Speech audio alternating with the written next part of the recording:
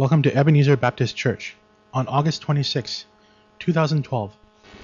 Today's message is titled, The Gentle and the Hard Sides of Discipleship by Dr. Bob Roxburgh. The message is based on scripture reading from Matthew chapter 11, verses 25 to 28, and Luke chapter 9, verses 53 to 62.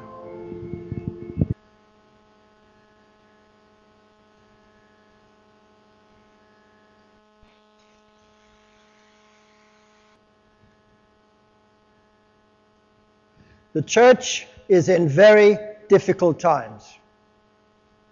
There is not one answer. There are several important themes that are developed and spoken about. That is not what I'm here to talk about today. There are topics such as the kingdom, the nature of the church, missional stuff, how we relate to the culture.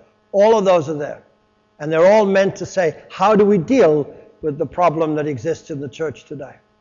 As one who loves the church deeply, I need to say there are deep problems in most churches, in this culture in which we now live. And so I say all of that to get to the biggest point. Remember there's never one answer, but one of the most important answers to the malaise of the church, to what's going on in the culture, is that we understand the nature of discipleship. And I'm going to talk about that today and next time. Martin Robinson, a well-known English historian, a friend of mine, went to a conference not too long ago of great Christian leaders. I wasn't there, it was for great Christian leaders. And they discussed, what do we really need to do? And part of, way at the top of the list, was this issue of discipleship. Discipleship, what does that mean? Well, I hope I can unfold it a bit, but whatever it means, in simplest terms, it's how to be a follower of Jesus. We need to unwrap that. Now, I know there are zillions of books, zillions of sermons, conferences galore on discipleship that have taken place over the last 50 years of my ministry anyway. So what can I add? Well, all I can add is what I'm going to add. And that is to say, as you listen in to Jesus talking to his disciples, you pick up clues. We'll pick them up today when I talk about the gentle and the hard side of discipleship out of the words that Jesus said. Not what some theologian says or some conference says or some video series says. Not that they are not centered on Jesus, but just the very words of Jesus. And next week, I'll present the 5 occasions in which Jesus specifically used the word. Today it's of course inferred. You'll catch that. But next week it's not even inferred. This is what a disciple is, says Jesus. And we'll summarize that in a sentence that I hope you can take away with you. There are notes for today. Just hold on to them. If you can bear it, look at my face when I preach, and when you go home, say, oh, that's what he was talking about. So there, the notes are there for you to do.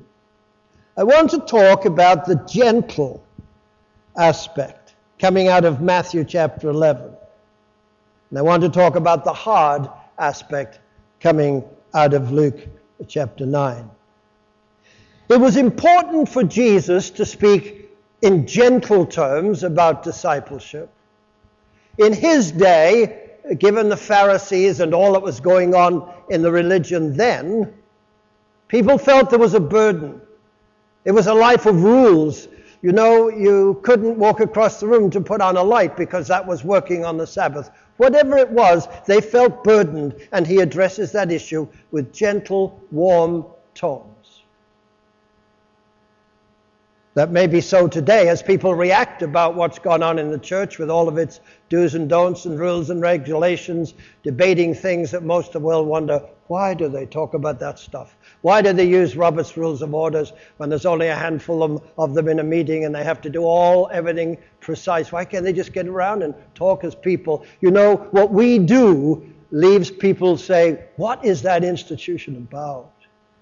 And so if we're going to present our faith, our wonderful faith, if we're going to give the church hope, a church that I love deeply, but that Jesus died for, we're going to have to present a gentler side. Now, almost in total contradiction to what I've just said, if we leave it there, it won't work. Because we need to look at a culture in which everything seems to happen by emotions and feelings. And Jesus comes along and says, there is a tough side for it. There is an intentional side to it. So that's where we go. Let's start with the gentle side. Matthew chapter 11, verses 25 through 30. I'll keep mentioning the verses, but if you want to follow, there we are. Verse 28, Jesus said, "Come unto me." And so in that gentleness, he's calling us to a relationship. And I listened this morning to the songs, and they were all about that. You know, I often like to quote hymns and songs and a bit of Shakespeare. That's the old-fashioned part of me. I've got modern parts too, like I never wear a tie. However, whatever, the whole issue is that the songs this morning left me free from making lots of quotes. I'll make some, because every one of them seemed to speak about this, that to be a Christian is to be called into a relationship with Jesus Christ. I have another son, not just Cameron, but I have a son, Graham, as well as a daughter. But my son, Graham, heads up soccer in Canada for Athletes in Action, Campus Crusade, or whatever. And he was on sabbatical for 2 or 3 months in England with his family, whilst Brenda and I had to go for some ministry in England, and we stayed around and met up with Graham and so forth. So we all ended up at Chichester Cathedral. It doesn't matter whether that's important to you or not. But there I was reminded of the well-known, at least in England, Saint Richard from Chichester, who talked about this relationship to Jesus in terms of, I want to know him more clearly. I want to follow him more nearly. And I want to love him more dearly. For Christianity, how I discovered it, as an urchin lad from Liverpool, living around the corner from the Beatles,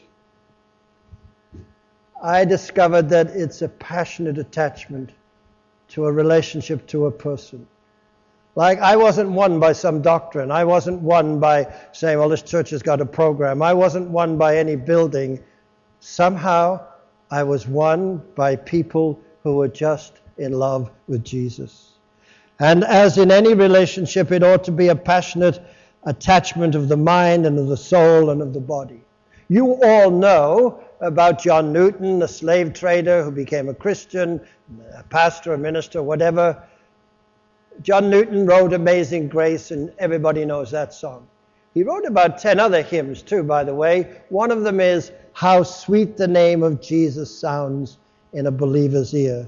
And then one of the verses says, Jesus, my Savior, Shepherd, Friend, my Prophet, Priest, and King, my Lord, my life, my way, my end, accept the praise I bring.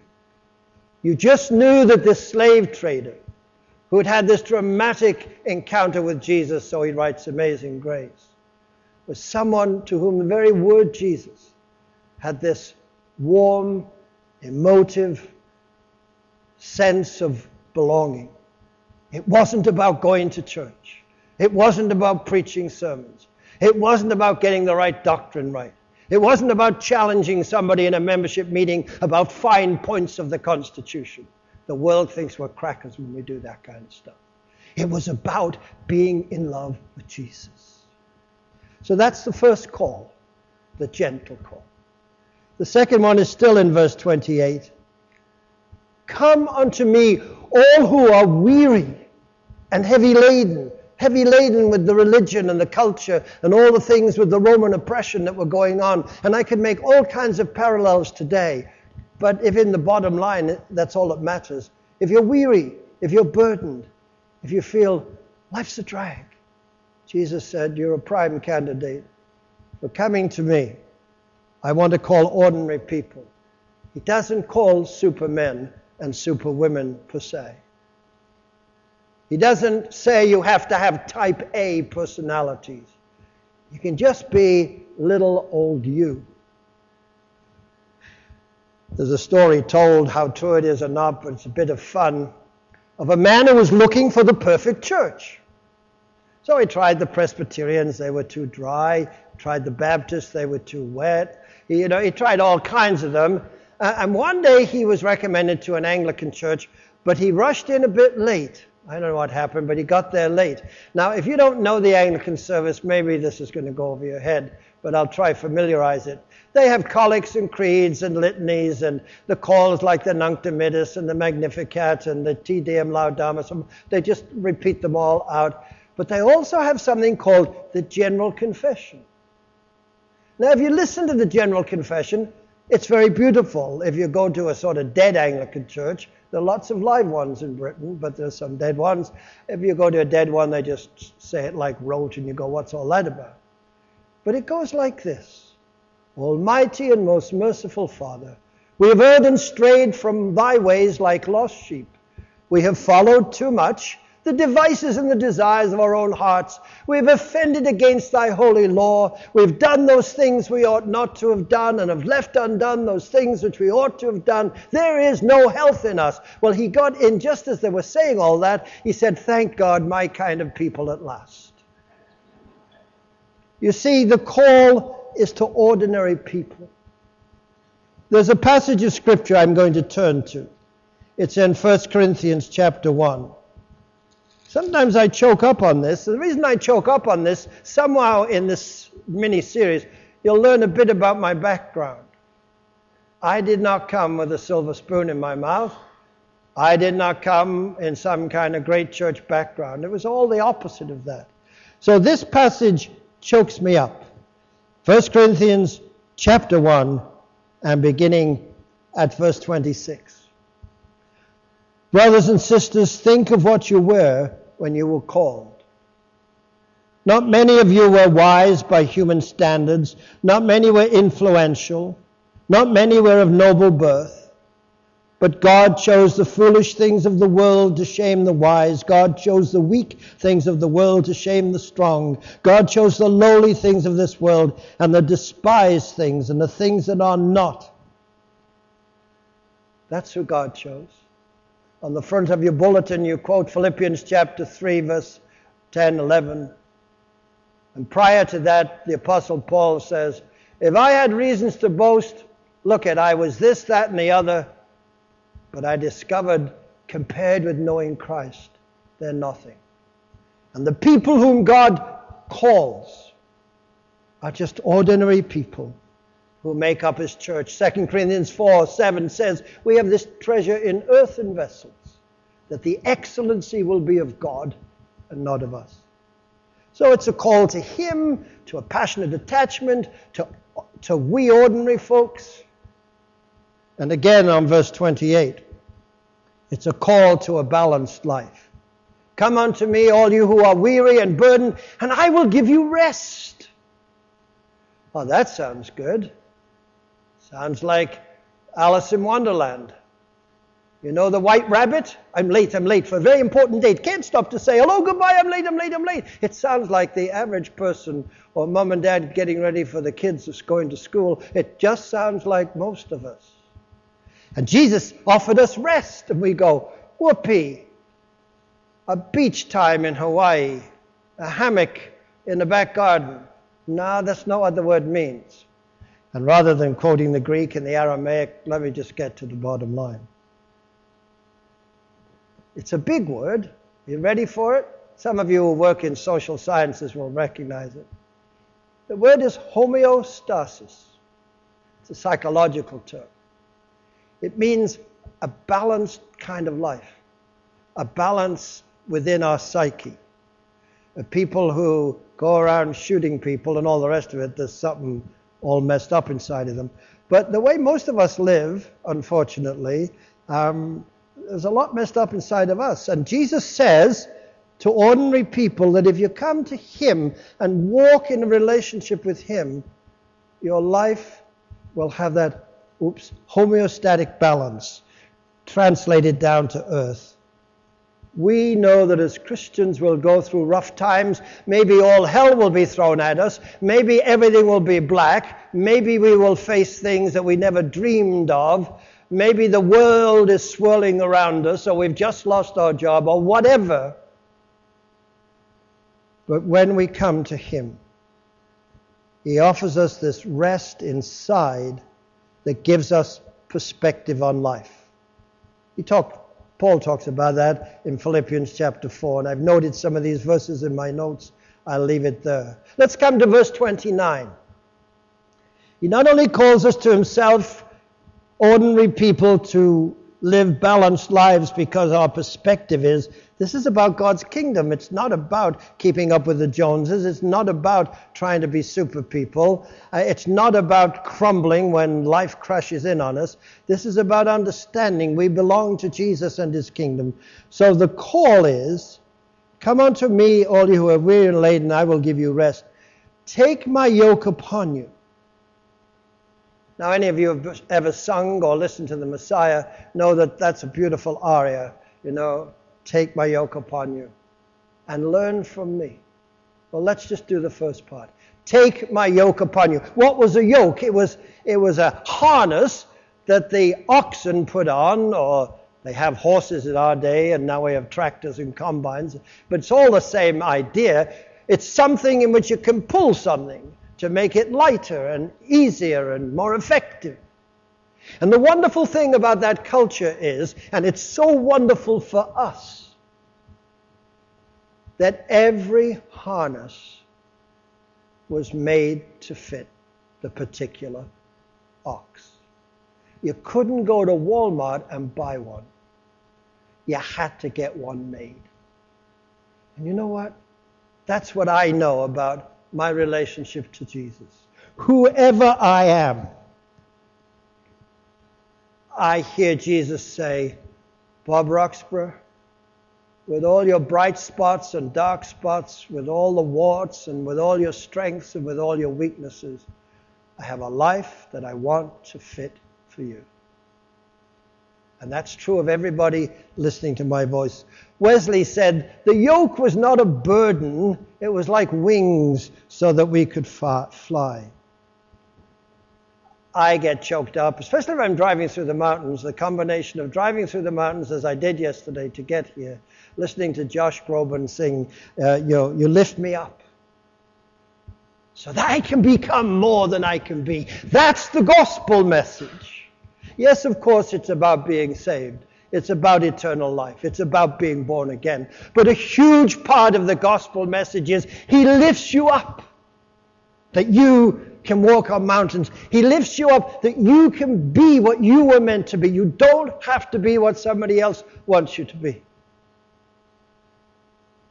I have to go into a little story here.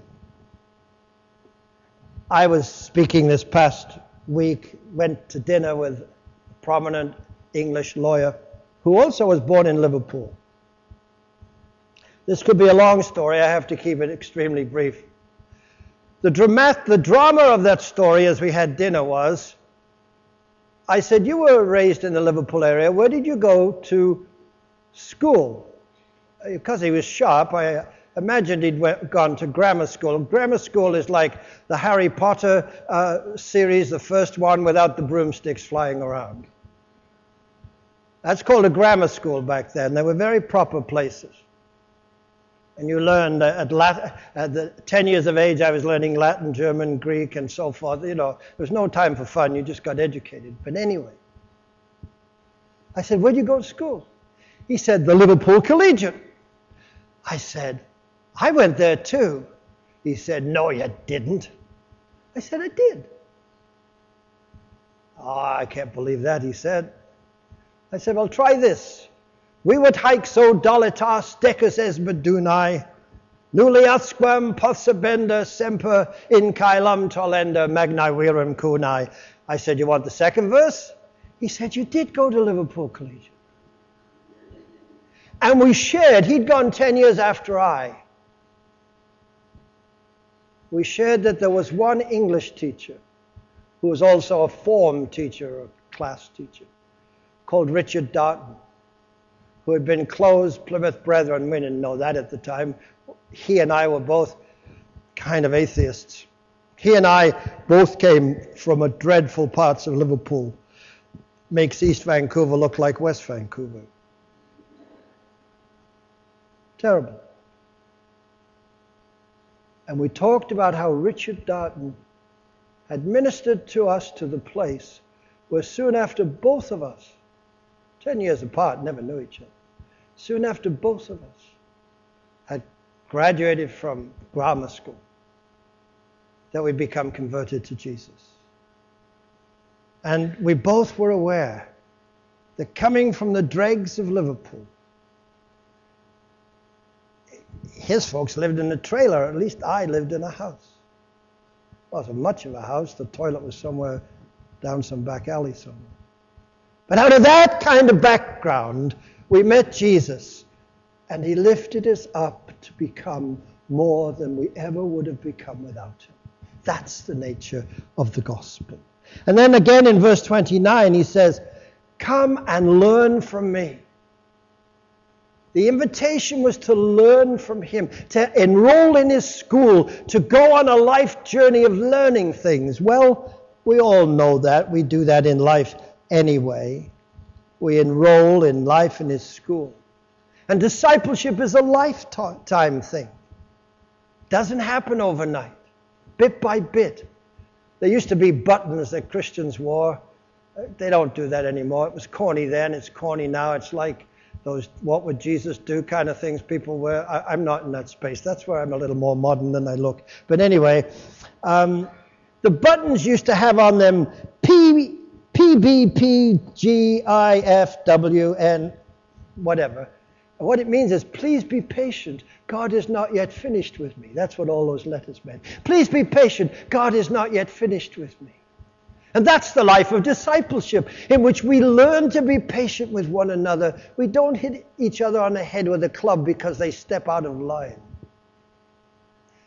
N.T. Wright, a famous theologian from England, formerly of Durham Cathedral, has been to Regent to lecture many times, has an excellent book. I recommend it. It's called After You Believe.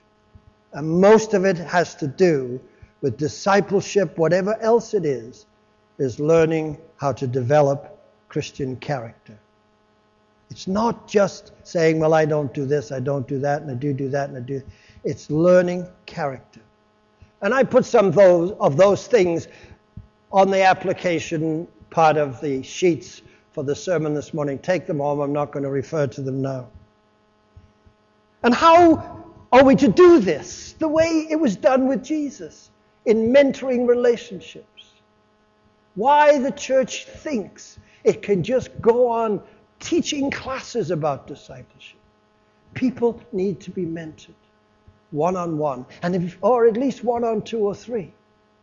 And the best example of this is to go to Robin Williams and see his movie again, Dead Poets Society. If you've not seen it, rent it. You can get Netflix, whatever works, and get a copy of Dead Poets Society. Because it's in that relationship. Well, while I'm on the business of suggesting movies, it's got nothing to do, and it's not a commercial. Ryan never paid me to say this, and my son didn't either, but I'm going to do it. Much talk about being missional. Yeah, it'll go over people's heads until maybe sit together in somebody's living room and watch the movie Chocolate. Who's ever seen the movie Chocolate? Watch it and say, why is it people don't go to church? Maybe they're telling me something about how you minister to people. So that's one movie. If you want to learn about discipleship, in that it's the development of character, I'll deal more with that next week, then rent the movie The Emperor's Club with Kevin Kline. Who's seen The Emperor's Club? It is fantastic. Just Google it and get it and watch it and go, yeah, that's what Bob was talking about. To enroll in the school of Christ and learn what it is to develop Christian character. I'd better move on. We The mind can only take in what the seat can endure, so I will go quicker. The other side of this is the hard side, the intentional side. And that's where we have to now jump to Luke chapter 9, verses 53 to 62. 3 times Jesus defines a disciple in terms of saying, you can't do that. That's not the way it is. That's not where we're going. And that story was read to us. We'll unfold it a little more. Jesus was going against the culture again.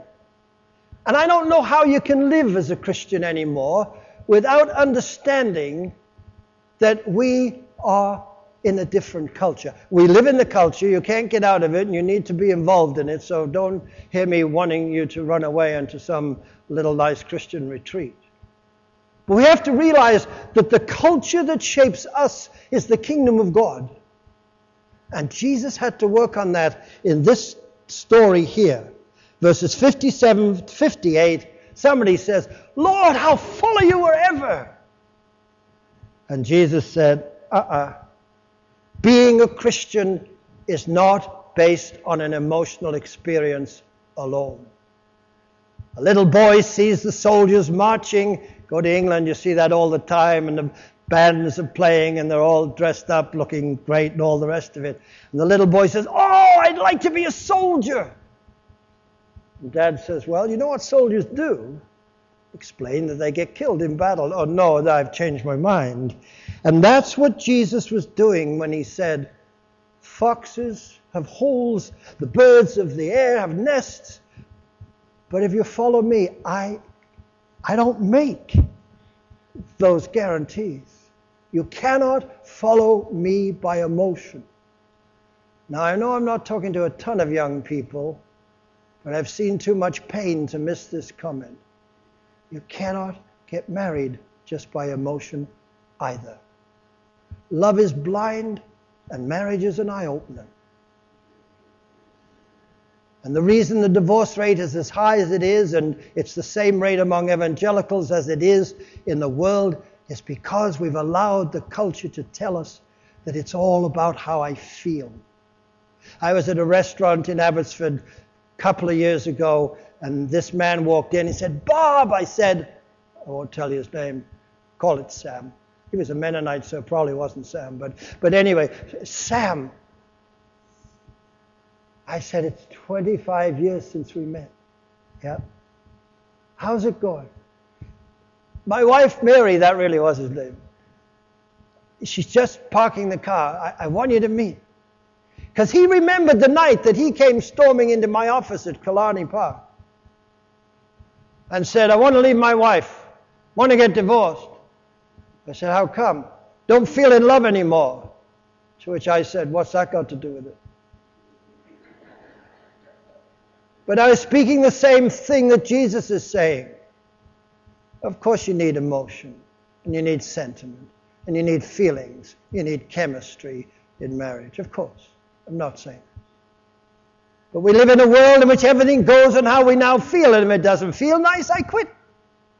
And Jesus knew that that was human nature of people who followed him, and they couldn't understand what Bonhoeffer says when Jesus bids me come. He bids me come and die.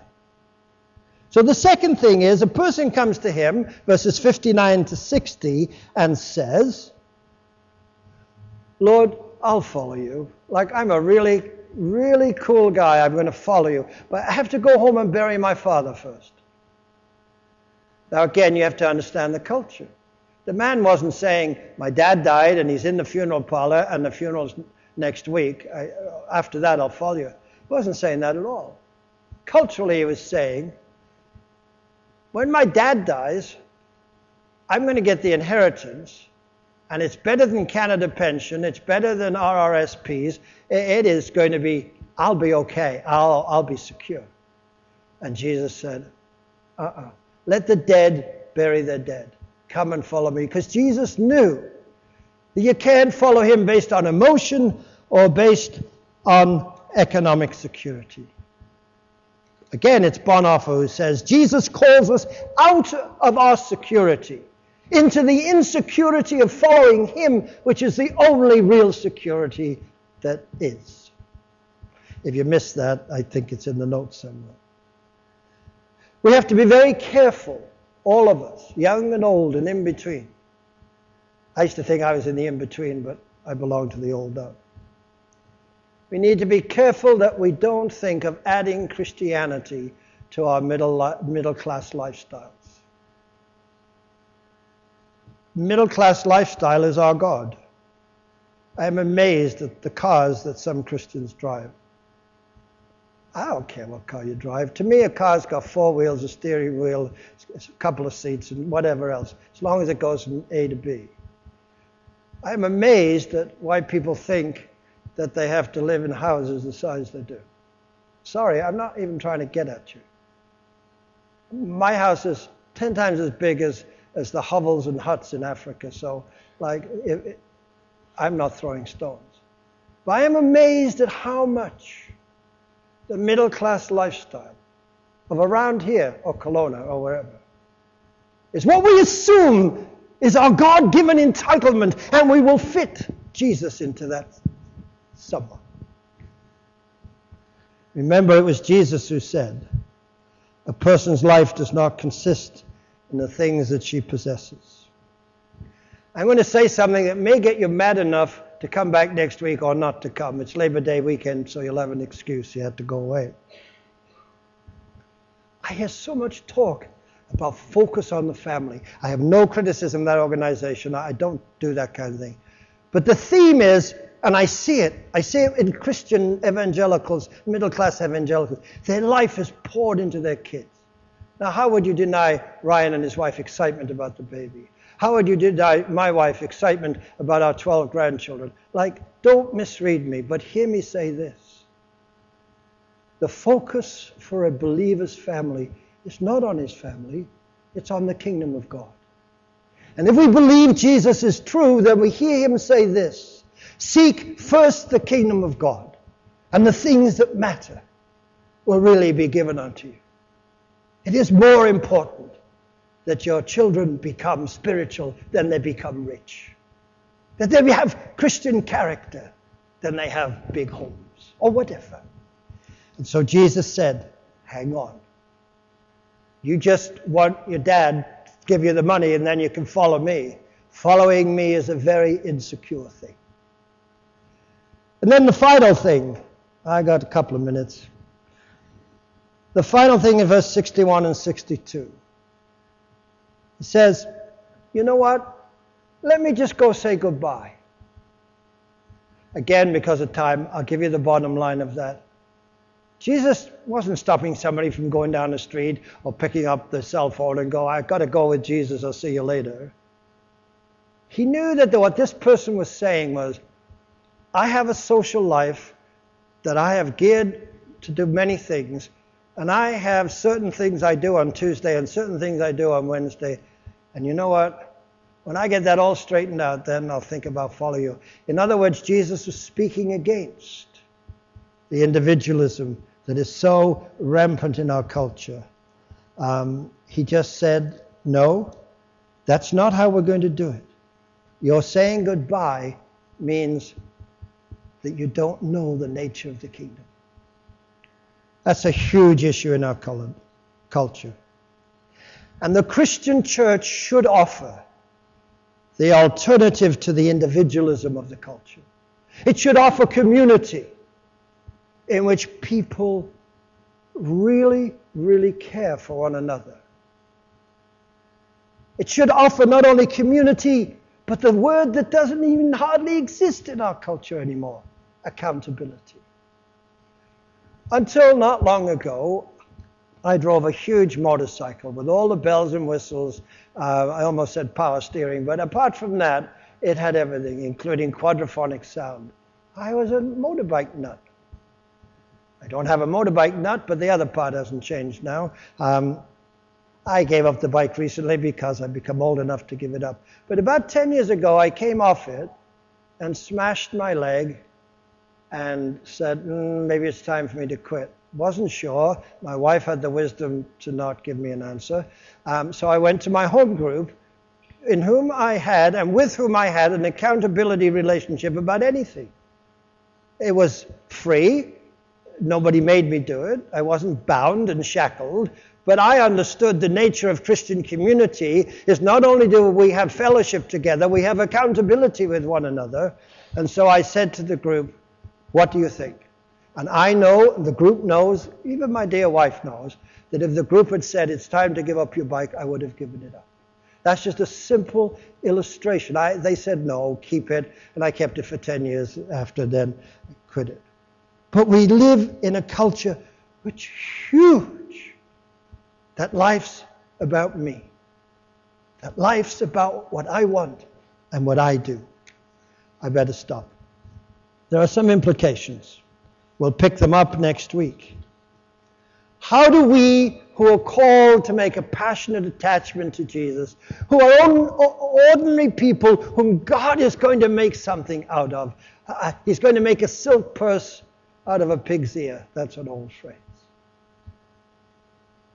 We need to understand that love and that warmth and that openness and that gentleness and that non-legalism that is part of belonging to Jesus. I stand at the door and knock. If anyone hears my voice and opens the door, I'll come in. That context of Revelation 3:20 was like an intimate meal. A couple are sitting down together to have a candlelight supper and they're going to propose. That sort of situation. And Jesus said, I stand at the door and knock. And that's the intimacy and the warmth and the freedom and the joy and the liberation and the hope that comes through being a Christian. Along with it, not in contradiction to it, but like marriage, along with the honeymoon there comes the rest. That we need to hear Jesus say, get serious, be intentional. I'm going to quote an American poet, if I can find it, because it's a choice for us to make. You know the poem, Robert Frost, The Road Not Taken. We can come to church and we can make sure that the pastor preaches the good doctrines. We can come to church meetings and make sure that we get our own way. And we can do this, that, and the other, and we can do lots of church work. A lot of it's fine. But there's another way.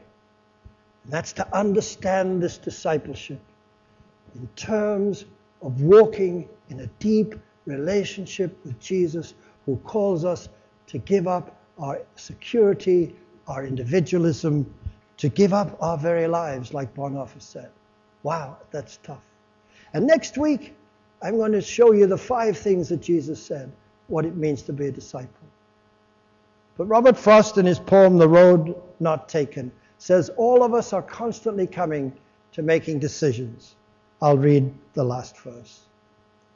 I shall be telling this with a sigh, somewhere ages and ages hence. 2 roads diverged in a wood, and I took the one less traveled, and it has made all the difference. Shall we pray?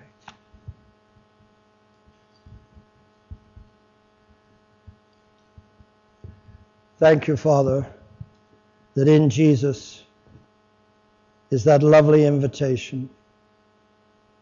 I came to Jesus as I was, weary and worn and sad. I found in him my resting place, and he has made me glad.